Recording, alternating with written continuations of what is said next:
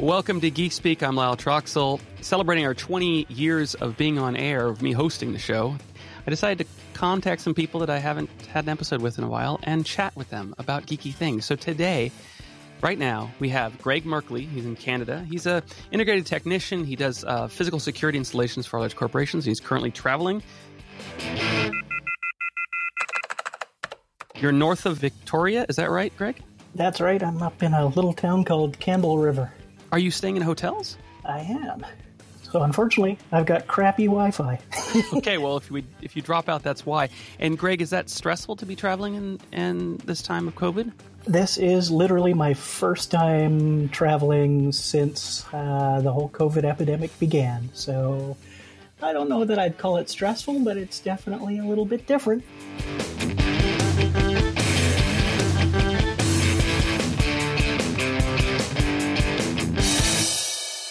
We also have on the call Dee Dee Hubbard. Dee Dee was a regular with me on Geek Speak for years. We both met at UCSC, and Dee Dee is a software engineer focusing mostly on Python. Is that right, Dee Dee?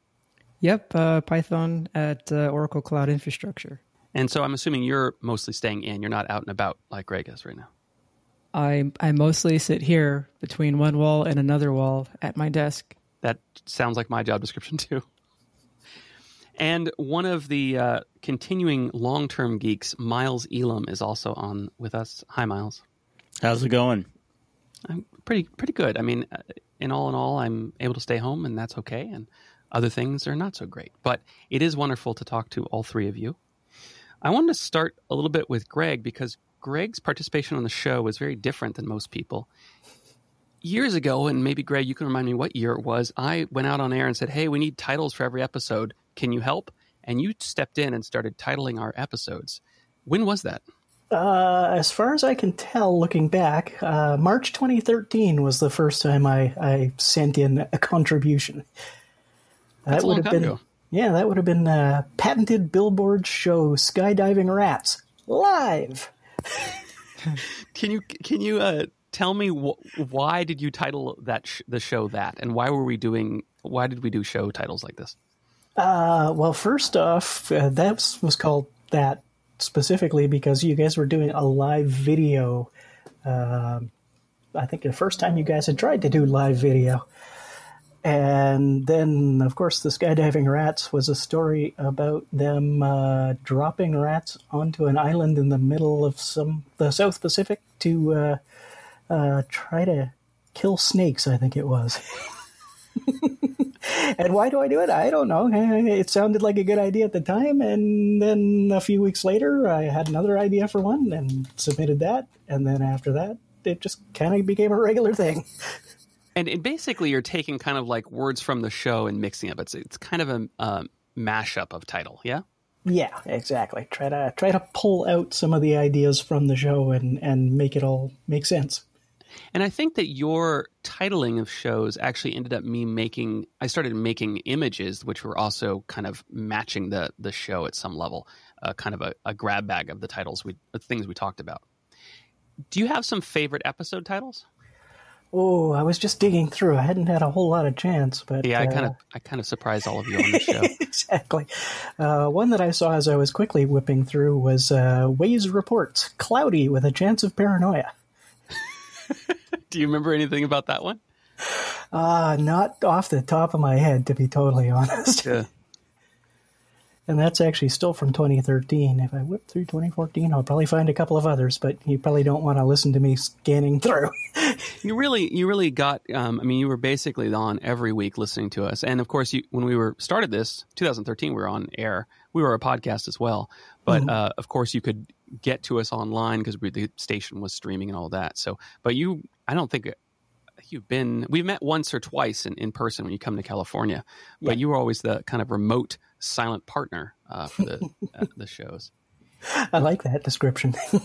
We've had a lot of people that have participated in the background, if you will, that haven't been on air very much. So you've been on air a couple times, but your dedication to doing this and also the friendship we formed has been kind of amazing. It's been totally a pleasure. I thought it'd be kind of fun to talk about like what you do in physical security. Like I know you do installations of wiring and cabling and things like that. What's your actual job look like, and And I'm assuming that's why you have to physically go to different locations. Yeah, what we do is generally for large commercial installations. I'll use the example I'm at right now. It's basically the same size as the Walmart, different name, of course.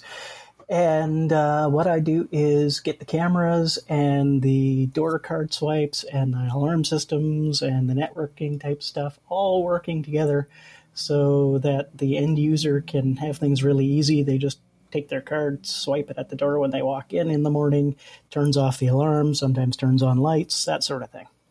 Is that the software that runs that kind of installation, is that bespoke, or are there like a couple name brands that everybody uses? There are about 5 major, I would say, brands out there that are being used. And then, of course, the problem is almost all of them are proprietary systems that you then have to make talk to each other. Uh-huh. So the camera system isn't the same as the card access system, etc. But you kind of want them connected so that you can, when a badge was scanned, you can also see what camera was on at the time, so you can see if it was the right person, things like that. Exactly. Right? Like if they've got a security desk, when someone swipes a card, it'll bring up a camera in a window for them to see that the person is actually going through that door. Dee Dee, Miles, have either of you done home installation, kind of home automation type stuff? Oh, I avoid it. Very little. Just some push button remotes to turn on and off lights that don't have a dedicated wall switch to them or that are on the other side of the room. That's even more than I have, would you believe or not? Greg, you don't do home automation stuff even though you're an expert on it? I don't. I've got a really nice stereo and video system, but that's about it.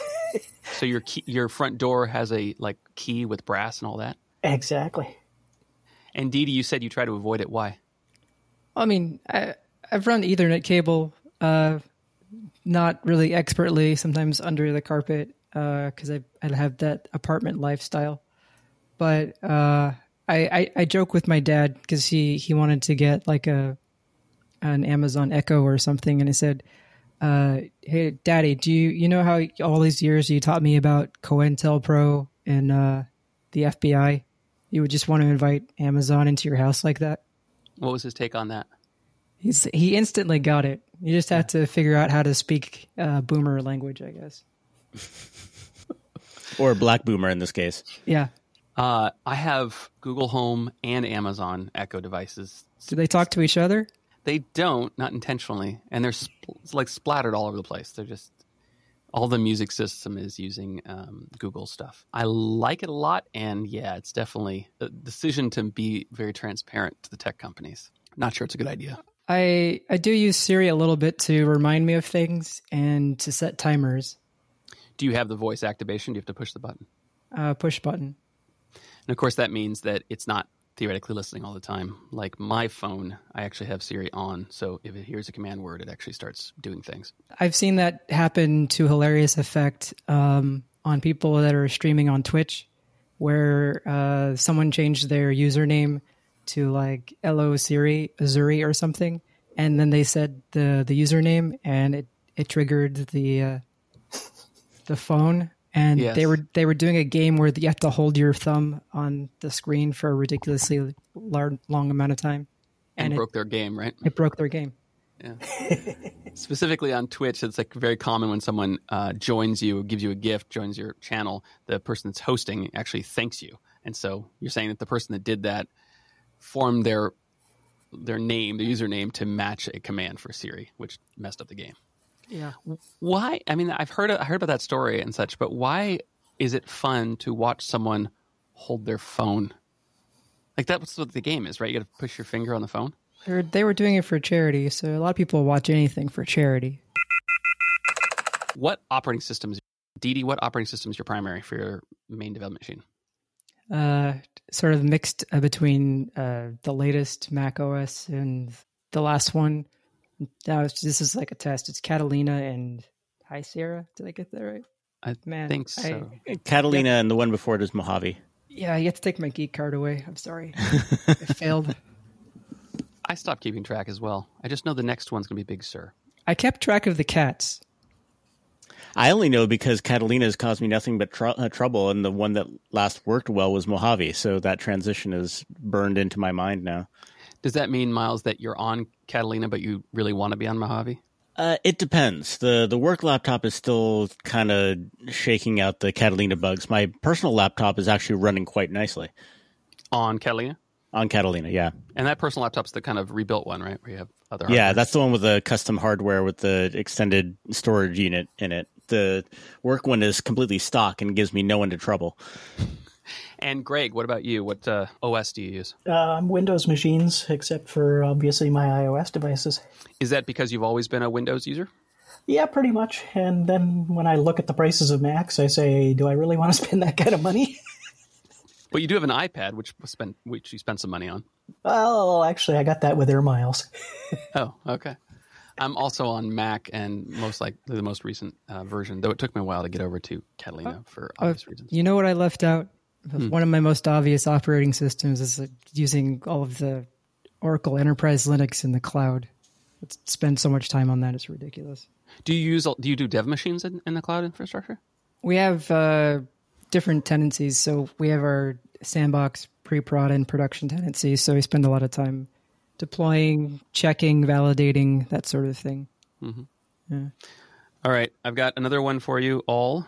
Your favorite browser, Didi? I switched to Firefox maybe like 2 years ago. Everyone said that it was getting to be so much faster than Chrome even. Mm-hmm. And Chrome was starting to feel a little heavy for me at that moment. And when I flipped over, it also had built-in tracking protection. So I was able to stop with the mishmash of ad blockers and other things and just use that. And that was been really, really nice. Cool. Miles? I actually still bounce around. I have Chrome on my work laptop, and I use that mostly because it has profiles, so I can bounce back and forth between the stuff I'm doing for contracting for a company versus personal stuff versus stuff for the company that I actually work for. Can you describe profiles? I do the same thing on Chrome. Profiles is you'll have a little icon in the top right-hand corner. So you'll set it up so that when you choose which profile you're using, you have two different browser windows open, let's say. And one of them has all of your bookmarks and all of your settings and all of your cache for one persona, if you will. Like, for example, my personal persona. So it would have my access to my personal Gmail and stuff like that. And that's how it's logged in. And then another one for the project that I'm working on. And so I don't have to worry about which one am I logged into? When if I go to Google Drive, if I go in one window, that's my personal one, I see my personal Google Drive. And if I go into the one for the company, I see the company Google Drive. I don't have to worry about logging off and logging back in or going in and saying, no, switch which user that is. Yeah. Do you know if Firefox supports that? They have containers. I use containers on Firefox. So I can have... we can use the no profile, just whatever. And when I go to certain links, it automatically knows to go into that container. So I have a Google container, got like a personal container, financial container, things like that. So you could set them up similarly where you had two different profiles or two different containers for Google, right? Yeah, so you could launch new tabs, and so you can also have your tabs next to each other with the containers, which is nice. So, I think it started life as a Facebook container, and now they just have multi-general purpose containers. Part of this, of course, is that because of this, they're kind of like incognito windows in the sense that your Facebook profile container rather doesn't have, you don't do other things like go to Google with it. So from Google and Facebook, you don't look like the same person, if you will. True. Although it has fewer restrictions as most private browsing has. So I tried to start up this recording in Firefox in a private window just to make sure everything was nice and clear. And it didn't work because of some of the local local DB storage recording. Right. We're using Zencastr, and Zencastr records a local copy of the files and then uploads those slowly. The benefit of that is you get a higher level recording that you can use later for editing. I just tweeted about not talking about audio recording on podcastings as a tip, but of course, this is a tech show, so that's okay. I'll allow it. Greg, what about your browser choice? Do you have to use IE? Nope, no, thank goodness. Although sometimes really old stuff, yes, I'm required because it's the only thing that it works in still. But I'm Firefox and have been since it was Netscape. So, Miles, did you switch to Chrome when you started working at Google? You just had to? No one made you. It's just that all development was really done with it and everything was tailored to it. I still had Firefox installed and I would test against it and see when things went wrong, which it happened, but it was actually pretty rare. The browsers were getting very close to parity at that point for basic features, at least the ones that we were using. I still use Firefox, and I actually still use Brave in addition. Brave, I kind of like in general with the ad blocker and how well that works, although Firefox has gotten a lot better in that regard. Chrome is still the best for debugging JavaScript. Mm-hmm. And that's what I use for client-side debugging and also for Node development. And Firefox is still the best debugger for dealing with UI stuff. Like Firefox? Yeah, like CSS Grid in Firefox is wonderful. It's so much better than... For debugging it. Well, for actually even making the grid in the first place. Like if you're doing UI development for the web, within the browser itself, Firefox is the best. Okay, so you're saying UI development, Firefox, but debugging JavaScript client-side code, Chrome. Yes. Interesting. Although JavaScript does it, or Firefox does it reasonably well, but Chrome does have the edge. It does do a lot of things better, especially the profiler. Yeah, and it is true that a lot of examples of using Node debugging, where you put breakpoints in it and actually use the debugger, you can use Chrome's debugger for that, which is kind of nice. I don't end up using that. I just end up using Microsoft Visual Code's debugging tools for Node. Your debugging stack is it's enviable. In some instances, I have to do a whole deploy before I can really test anything. Because you're talking about Python development. Well, a mix of Python and Java, but just making sure that it actually works in region. Mm-hmm. We have similar issues at Netflix when you're developing the Java backend code. To actually execute that code, you pretty much need to be in an instance of AWS. At least my experience has been. I never work in that space, though. I'm always doing UI development, and our backend for front end for UI development at Netflix is now Node. So I run Node instances locally, and it is really, I've got to say, quite a nice development environment experience. Why isn't Didi and Miles? Why aren't you using Safari? I always forget it exists. Because it is behind in terms of some of the features with regard to CSS and the like, and some of the APIs are a little bit behind. I do use it. It's funny. I actually use it for database development because I work with PostgreSQL. The one of the admin tools for that that's sanctioned by the community is pgadmin 4. And with that, I've set it up that when I launch pgadmin 4, it launches in Safari. And the reason I do that is just because it's a different browser and I don't get it confused with all the other windows, and I can just click to it and get to my SQL window. pgadmin 4, what's it running in? pgadmin 4 is written in Python. And so it runs as a service, and then you have a web. So you're running a local server that you can connect to, which when it first came out, I was very much not a fan. I thought it was doing some really odd things. And, at the same time, as I started doing more Docker work, I realized, oh, wait, if I have a Docker Compose file, I can create my database, I can create my app, and then I can create a Docker instance of pgadmin 4. And so I can just ship like a ready-to-go dev environment that has the database and the tool to be able to access that database. Is that how you're running it then? And so that's how I'm running it most of the time now. Nice. All right, let's go ahead and talk about some geeky things that are kind of on our mind right now. Didi, before the show, you were mentioning that you were doing memes in bed. Can you please explain what you mean? Well, when you put it like that, it sounds kind of weird. Viewing memes. Right. Yeah. So if you haven't noticed, we're in a pandemic, and that can have various effects on your general mood. And it's really important to find ways to wind down at the end of the day so that you can actually make it all the way through the night in a nice deep sleep. So kind of me and my partner Jessica, we have kind of like a new ritual where if we need to wind down, we can like spend some time on TikTok, go over like various memes we found on Twitter or on Instagram, and that has actually really helped, like, just find some chill at the end of the day. Except that the Wi-Fi was terrible in the bedroom because it's on the other end of the house from where the Wi-Fi router was.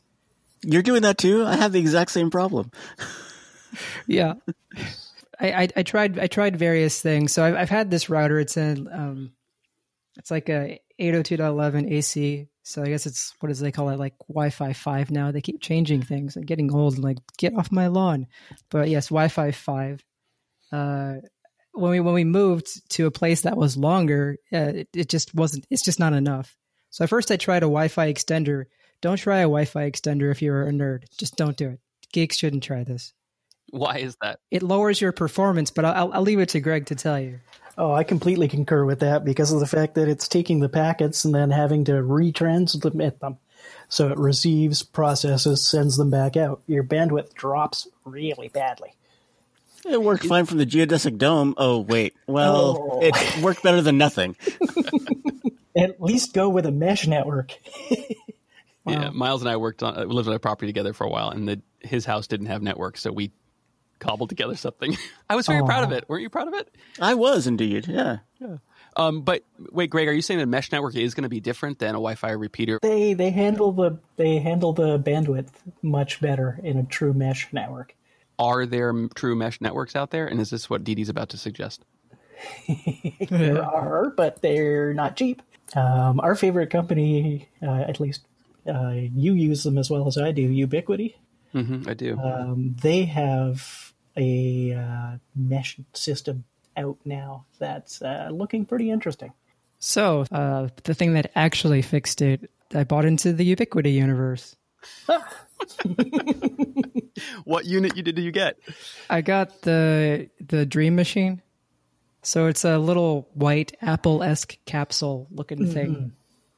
And it's actually all by itself is covering the entire apartment now.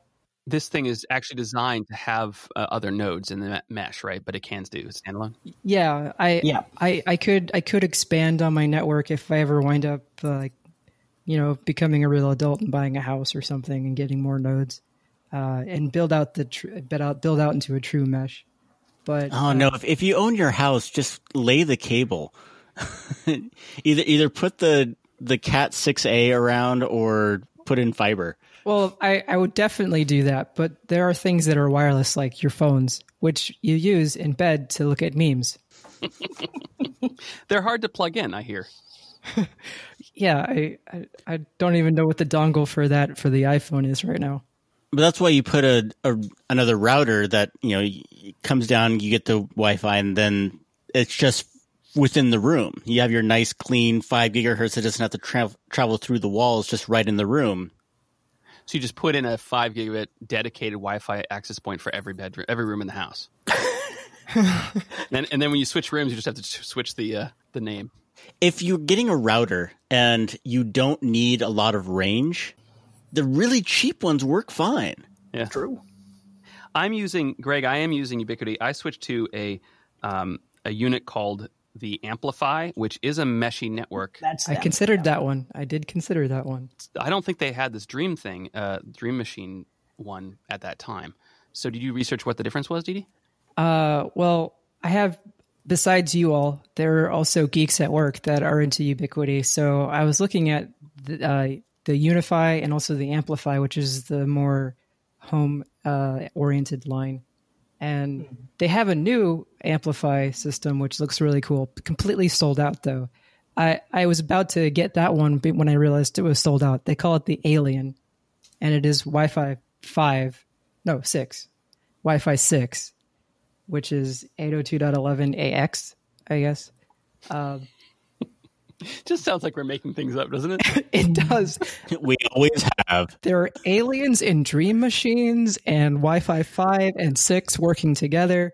When I picked myself off the floor of disappointment when I realized that Ubiquiti had one more thing, which actually combines several of their older products together.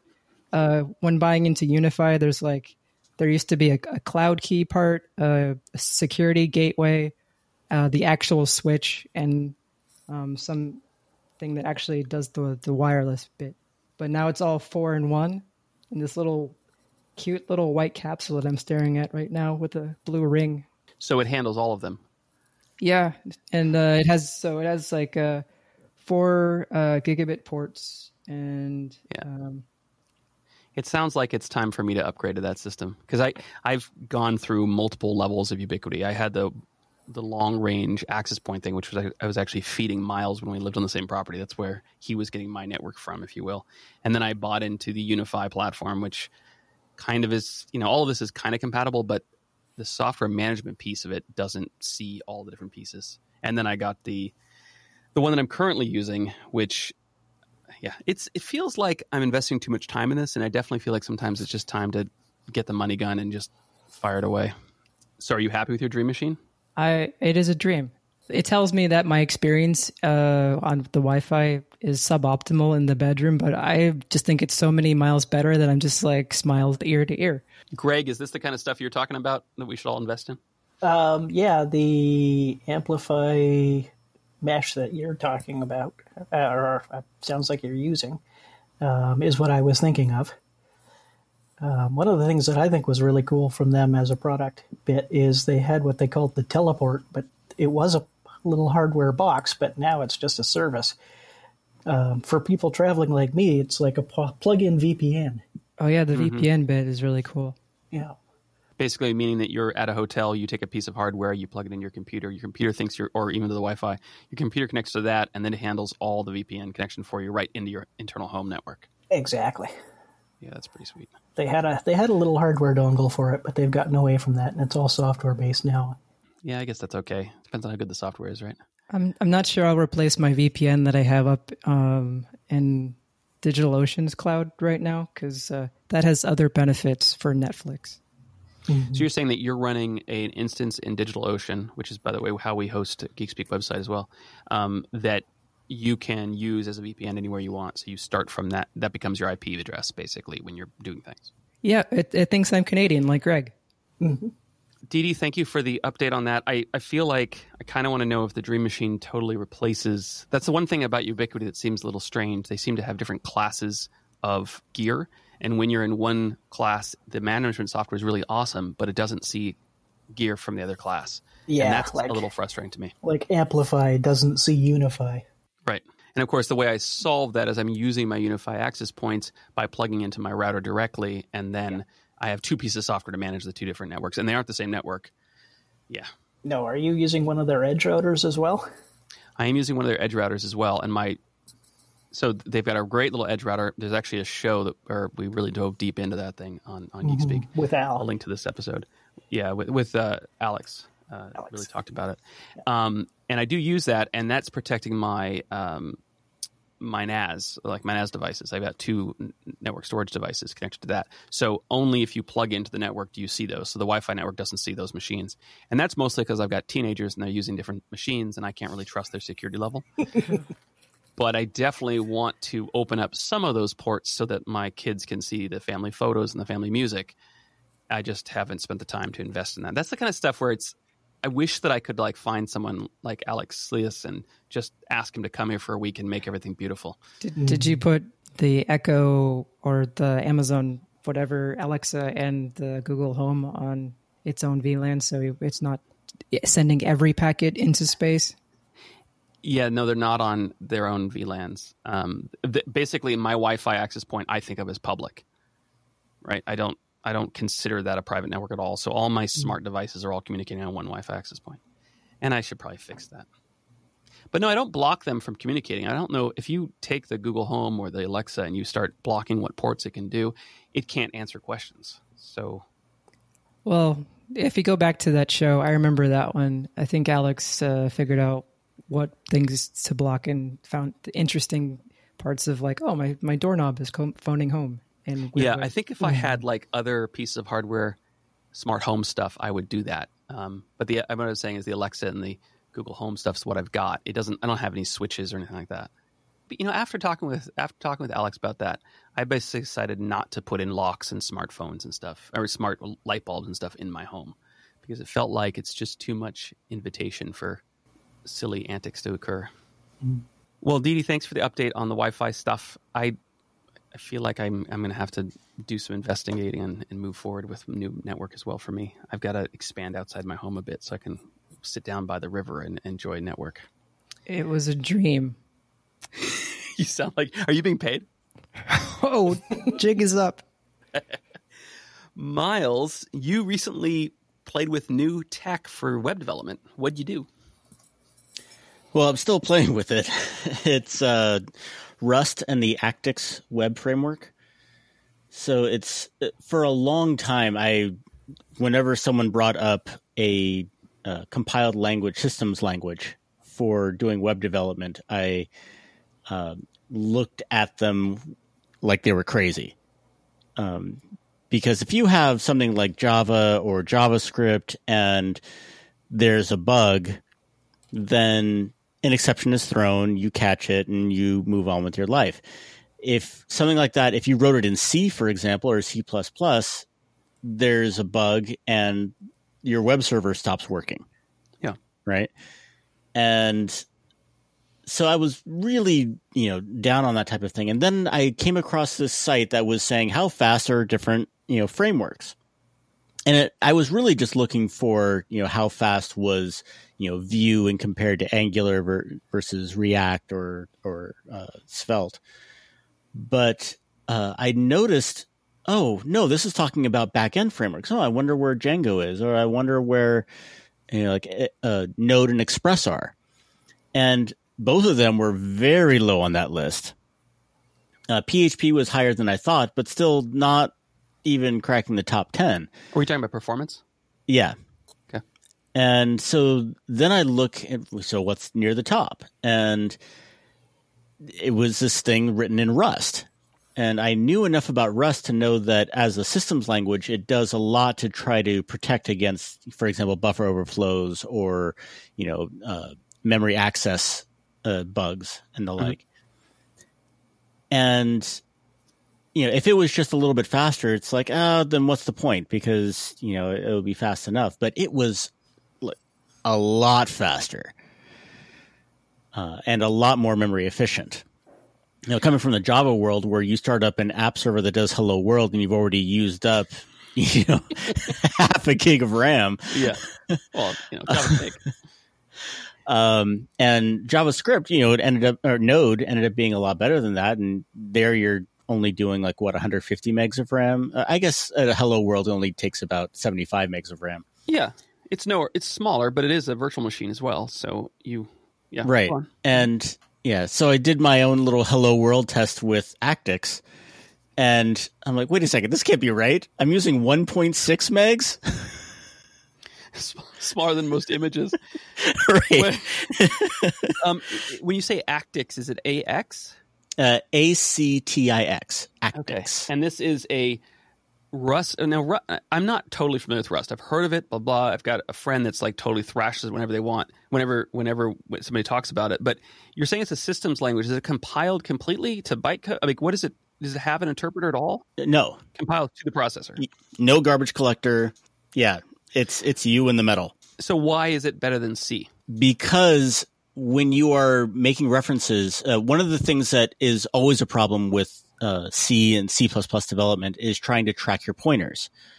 Who controls the memory for it? Who owns that piece of memory? And then remembering to free it after you're done with it. It's the source of, I think, something on the order of 75% of all bugs. Sure. And you just said that Rust doesn't have garbage collection, which Java and JavaScript both have. So What is it doing?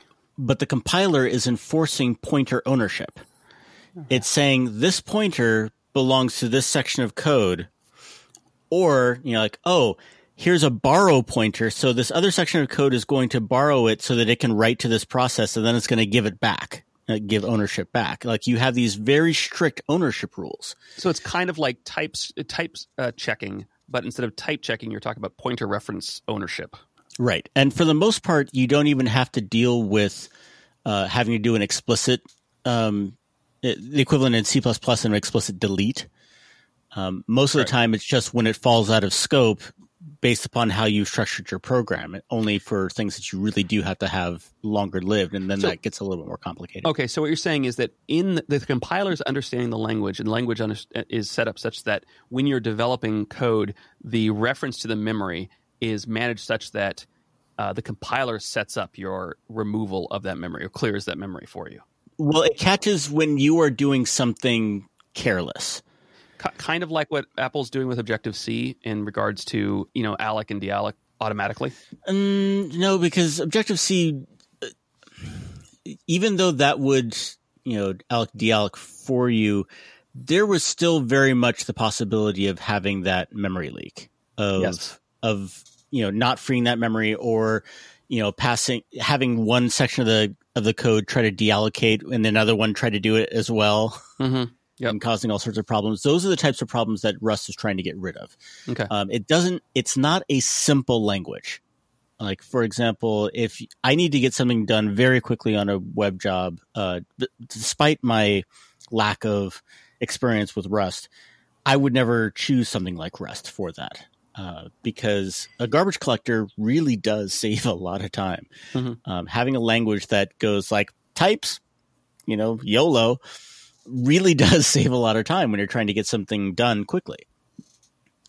But if you want to have a process that takes 1.6 megs of RAM and goes ridiculously fast, that's when you drop down, when you get past that point where the other languages won't do that for you. What about something like Go? Go is a really good language. It has a slightly different paradigm. It is made. Go is a language that is made for the internet. It's made for concurrency and network operations, or I/O operations. And at the same time, while Rust still has very much a C++ feel to it in terms of how you structure and how it looks, Go is very much went down its own road. Mm-hmm.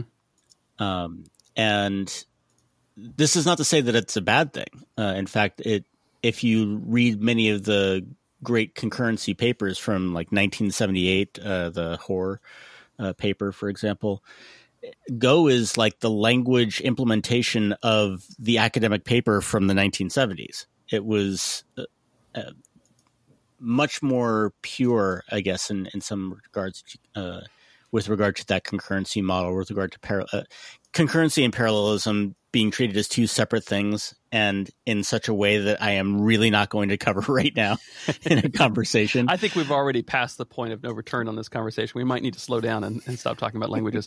So you've enjoyed optics in Python. I'm sorry, in Rust. Mm-hmm. I'm trying to sum up. I'm failing miserably.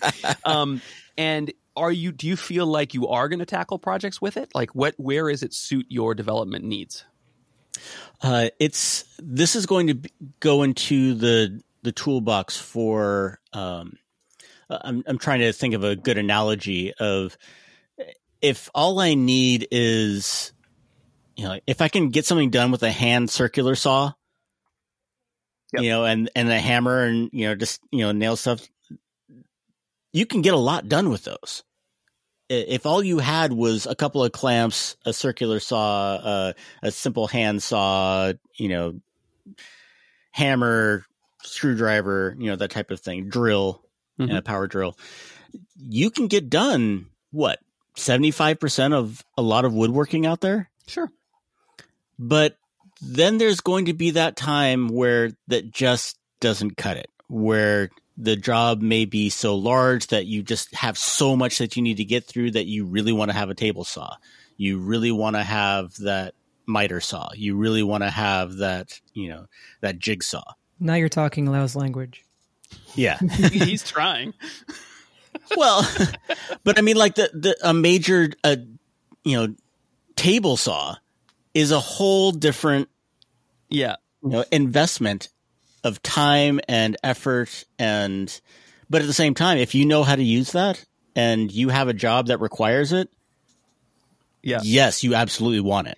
Yeah, I don't know. That the analogy's fine. The problem where it breaks down is that once you've got a table saw, you're very rarely grabbing the skill saw unless you're in a mobile environment where you need it, right? There's just things, once you get one tool that's really awesome, it becomes kind of the de facto tool you use in the shop. Do you think that's true with Rust? Because like you were just saying, it's not going to be a fast language. I mean, to develop in. Like it's not easy. Any language that you spend a good deal of time in, you're going to get better at, you're going to get faster at. And it depends upon the types of tasks that you need to get done. I mean, let's be honest, a lot of tasks are not reinventing some new algorithm. It's, let me connect this API to this API. And let me do that a whole bunch of times and then charge people money for it. That's probably one of the major powers of Node in the JavaScript community environment, where there are answers already implemented for most things. Right. And if it's just one of those types of things, Rust could work. Mm-hmm. But once again, you have a compilative language. You need to worry about whether something is a reference, something allocated locally on the stack, or whether it's a reference on the heap, whether or not it's a shared reference going to someplace else. These are things you just don't have to worry about in a garbage collected language. So if you have a task that really where I see Rust is, or any language for that matter, is the more simple the language is for a person to use, you should use that until you come across a case where it doesn't work for you anymore. And then you need to step a level down and use something else that gives a little bit, a few more dials, if you will. You want to use the highest level of abstraction available to you. Yeah. I absolutely want to use JavaScript and Node in a lot of places because it's, when it comes down to it, really simple until it doesn't cut it because of, like, you may have some memory requirement. Like, wow, this is taking up too much memory. I have something else that I want to get done on the server. I need to pare this down.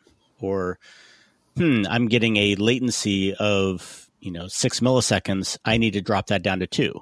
All right. Well, cool. Thanks for the update on the tech you're currently playing with and geeking out on that. I appreciate it. I do kind of miss these conversations. I don't feel like I do them as much because we don't do Geek Speak like we used to do.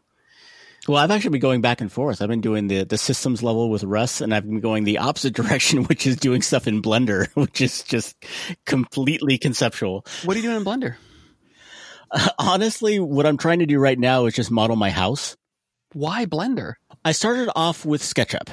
Yes. And SketchUp is a wonderful tool. So I learned how to do make a box, extrude, scale, and then I got to the point where I was like, you know what? I want to render this photorealistically. And you can do that in SketchUp, but you have to pay money for these plugins. Mm-hmm. And then you're tied into the implementation for this plugin to do such and such thing. And I had heard a long time ago about this whole Blender thing. And for years, I would download a new version of Blender. I'd open it up. I'd see that cube in the middle of the screen, and I would click with the left mouse button and nothing would happen. And I'd be like, right, this isn't for me. And I closed it down, and I got SketchUp and went, oh, well, this is simple. I'll figure this out. Yeah. Well, as it turns out, learning SketchUp taught me a little bit more about 3D modeling. Mm-hmm. And then Blender came out with a new version, 2.8, that revamped their UI so that the left mouse button actually selected instead of the right mouse button. And so I just started going from there, and I, drew out the floor plan to the house, just going, let's start from there. And I've been watching YouTube videos like crazy, and it's just opened up this whole world of you learn a little bit about something and then you realize exactly how much you don't know. And so you learn a little bit more. And the Blender universe is so vast that no matter how much I learn, I feel like I've just learned about the 100 other things that I don't know for every piece that I've learned. But there are really great resources in that community. There are. And Blender also has this aspect where I feel like if I learn it, I'm learning more of how something is made rather than just some tool that gets me there faster. Like I feel like SketchUp is like that. It does a lot of things for you to get to modeling, but Blender does so many other things like, oh, I have a green screen. How do I fit someone into a scene? Oh, want to do this animation. I want to rig a person walking. Oh, I want to render something photorealistically. Like these are all options now that I just weren't options before. Miles is working on his craftsmanship during his pandemic projects. Yep. It's like having a lit degree when you're a programmer. It's like, yeah, I can program, but I can also spell. Don't you have a lit degree? I do. Okay. But I mean, it's that thing. Like you getting something that most other folks in your field don't have. It makes you like, oh, yes, I can program, but I can also make this really cool, floor plan of the office for people to use as an internal map. The group that I'm with now at Netflix is working in the VFX space, the visual effects space, and so we're making tools for animators and for visual effects artists. And so all the developers around me all have all this history in Blender, and they know that space really well. So you wouldn't be unique at my small group, but it's true that they're unique to software development. That's for sure. Greg, you chuckled when Miles was talking about modeling your house and such. Do you do 3D models on the stuff you make? No, we do occasionally do 2D for what we call red line drawings, which basically just show you how everything is connected to each other. I meant in your personal creation process, bike making and things like that. No, I do most of that on paper. I'm old school that way. Yeah, I can see that. So when you say you do it in paper, are you using? Do you ever draft stuff out where it's perfectly to scale and things like that, or are you just sketching? Yes, I do. Yeah. Primarily, I sketch things, but I do draft properly. You may or may not know my actual training is in furniture design. I did know that. Yeah, and so that's where I learned how to do all that sort of stuff. And so I was just making some furniture for my daughter. She's getting a snake for her birthday, a ball python, and so we need to kind of rearrange her room. And so I'm making a piece of furniture for her. This last weekend I started, and then when I was sketching out, the first thing I do is just do a really good like artistic drawing, if you will, of what it would look like in the room and see if she liked it. And then I went to start making a model to figure out my cut list for plywood, how much things I need, basically how much plywood I needed, right, and other wood that I needed. And I didn't want to go to the laptop. I'm on the laptop all day, so I grabbed the iPad, and so I'm like, SketchUp's not there. So I wrote down. Pretty soon, I had a scale ruler in my hand, the triangular ones with all the different scale ratios, and I was just drawing it that way because it was so much faster. Exactly, it's faster, it's easier, and especially on something like made of plywood and wood, everything's straight and dimensional, and it's pretty easy. Exactly. I used to do everything in SketchUp, and maybe I'll get back to that again. I don't know. I always just found it took me so much longer to do it that way. But then I do most of the stuff that I design lying in bed, just thinking at night, visualizing it, putting the pieces together, so on and so forth. So when I actually get to putting something down on paper, it's basically designed. Ooh, well, la-di-da. I know what you mean. I do that too. Yeah. I'm luckily I can do pretty good 3-dimensional modeling in my brain. Like I can see objects and stuff and do that pretty easily. So you're sketching in bed. I'm watching memes in bed. Exactly. Bed's an important place for being creative. Didi, when you were talking about like the memes you want to do and stuff, like I'm not a TikTok person at all. And my kids are, of course. And it just reminded me that I wouldn't say different generations, but definitely feels a little bit like things I don't know about how tech is used.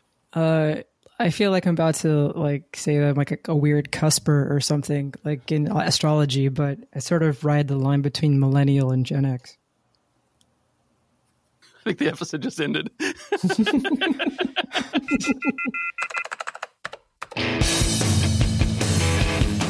Thanks for listening to Geeks Today. We're Miles Elam, Greg Merkley, and Didi Hubbard. I'm Lyle Troxel.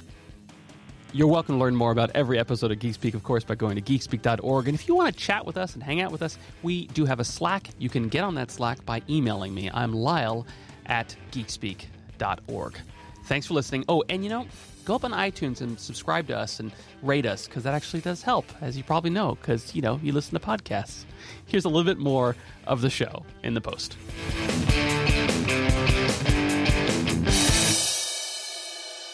What was the first episode you were on, Miles? Monday, September 25th, 2000. We talked about audio, computer audio.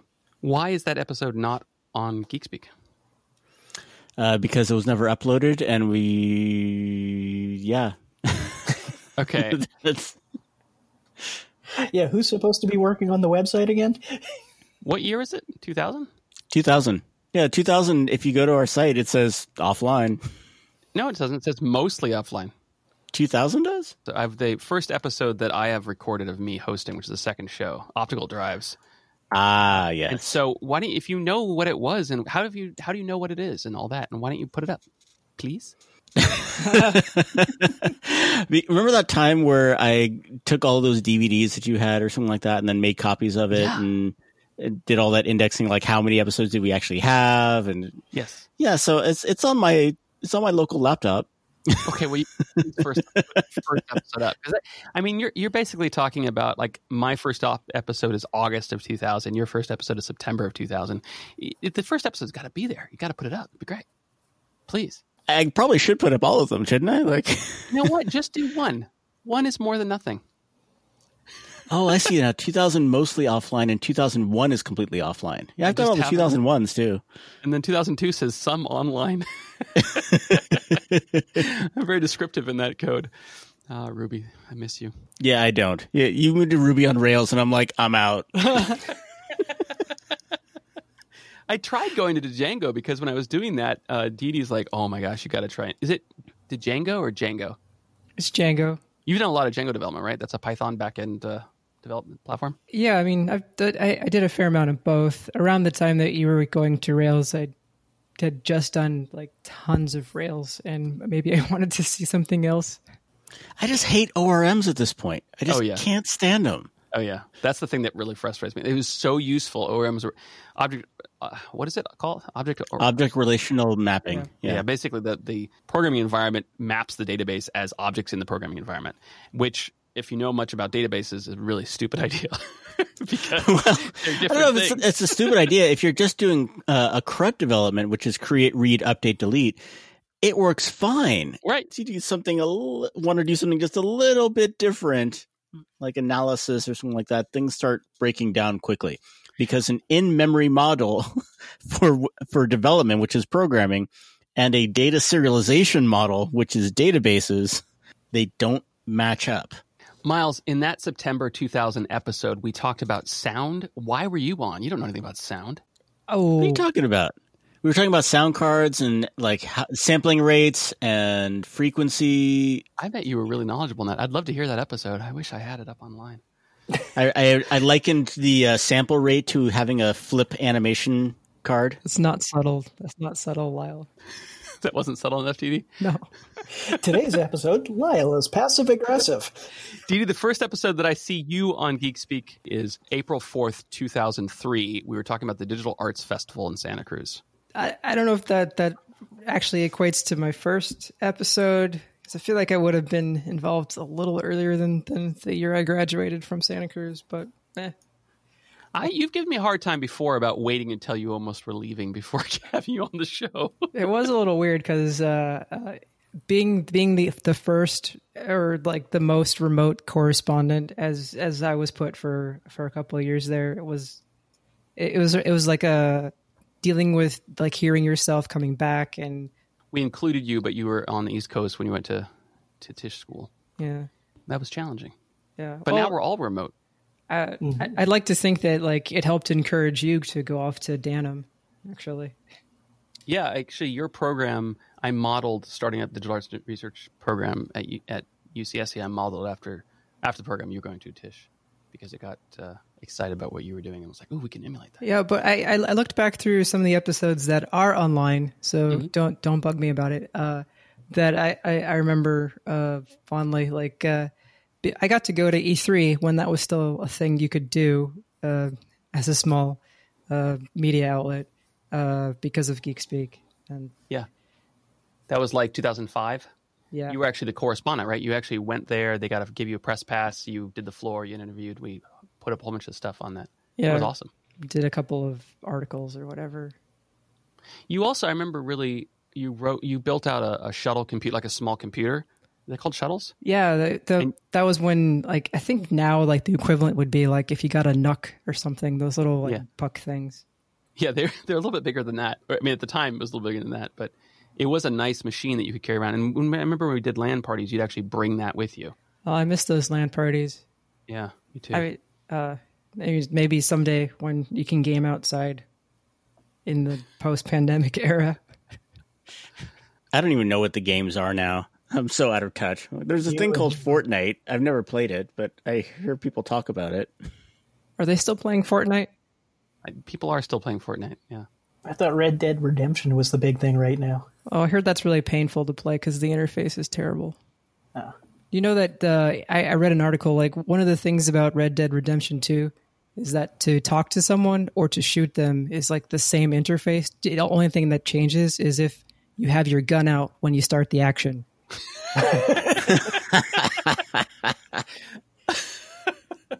Whoops. Right? Hi, Jack. Oh, geez. Sorry, Jack. Yeah, like you might be fumbling through, grabbing an item, and then you're like, oh, no, I just shot Sally. Oh, no. No, I haven't done games for a long time. My son is very into games. He just graduated high school, and he pretty much all day plays games with friends. Oh my God, your son graduated high school. That's a weird thought. I feel old. One of the things that happens when you start thinking about 20 years of doing something is that it encompasses most of your life, you know? So this is, you know, since starting the show, I now have children. I've been married twice, divorced once, lost one of my parents. It's a big life to be encompassed by a radio show about tech. Mm-hmm.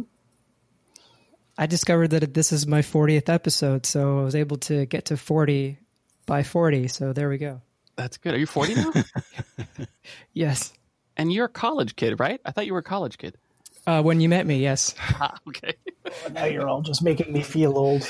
You've been on more than 40 shows. This database is not complete. Yeah, when we started the show, you were just graduating from high school? Oh my gosh. It's terrible.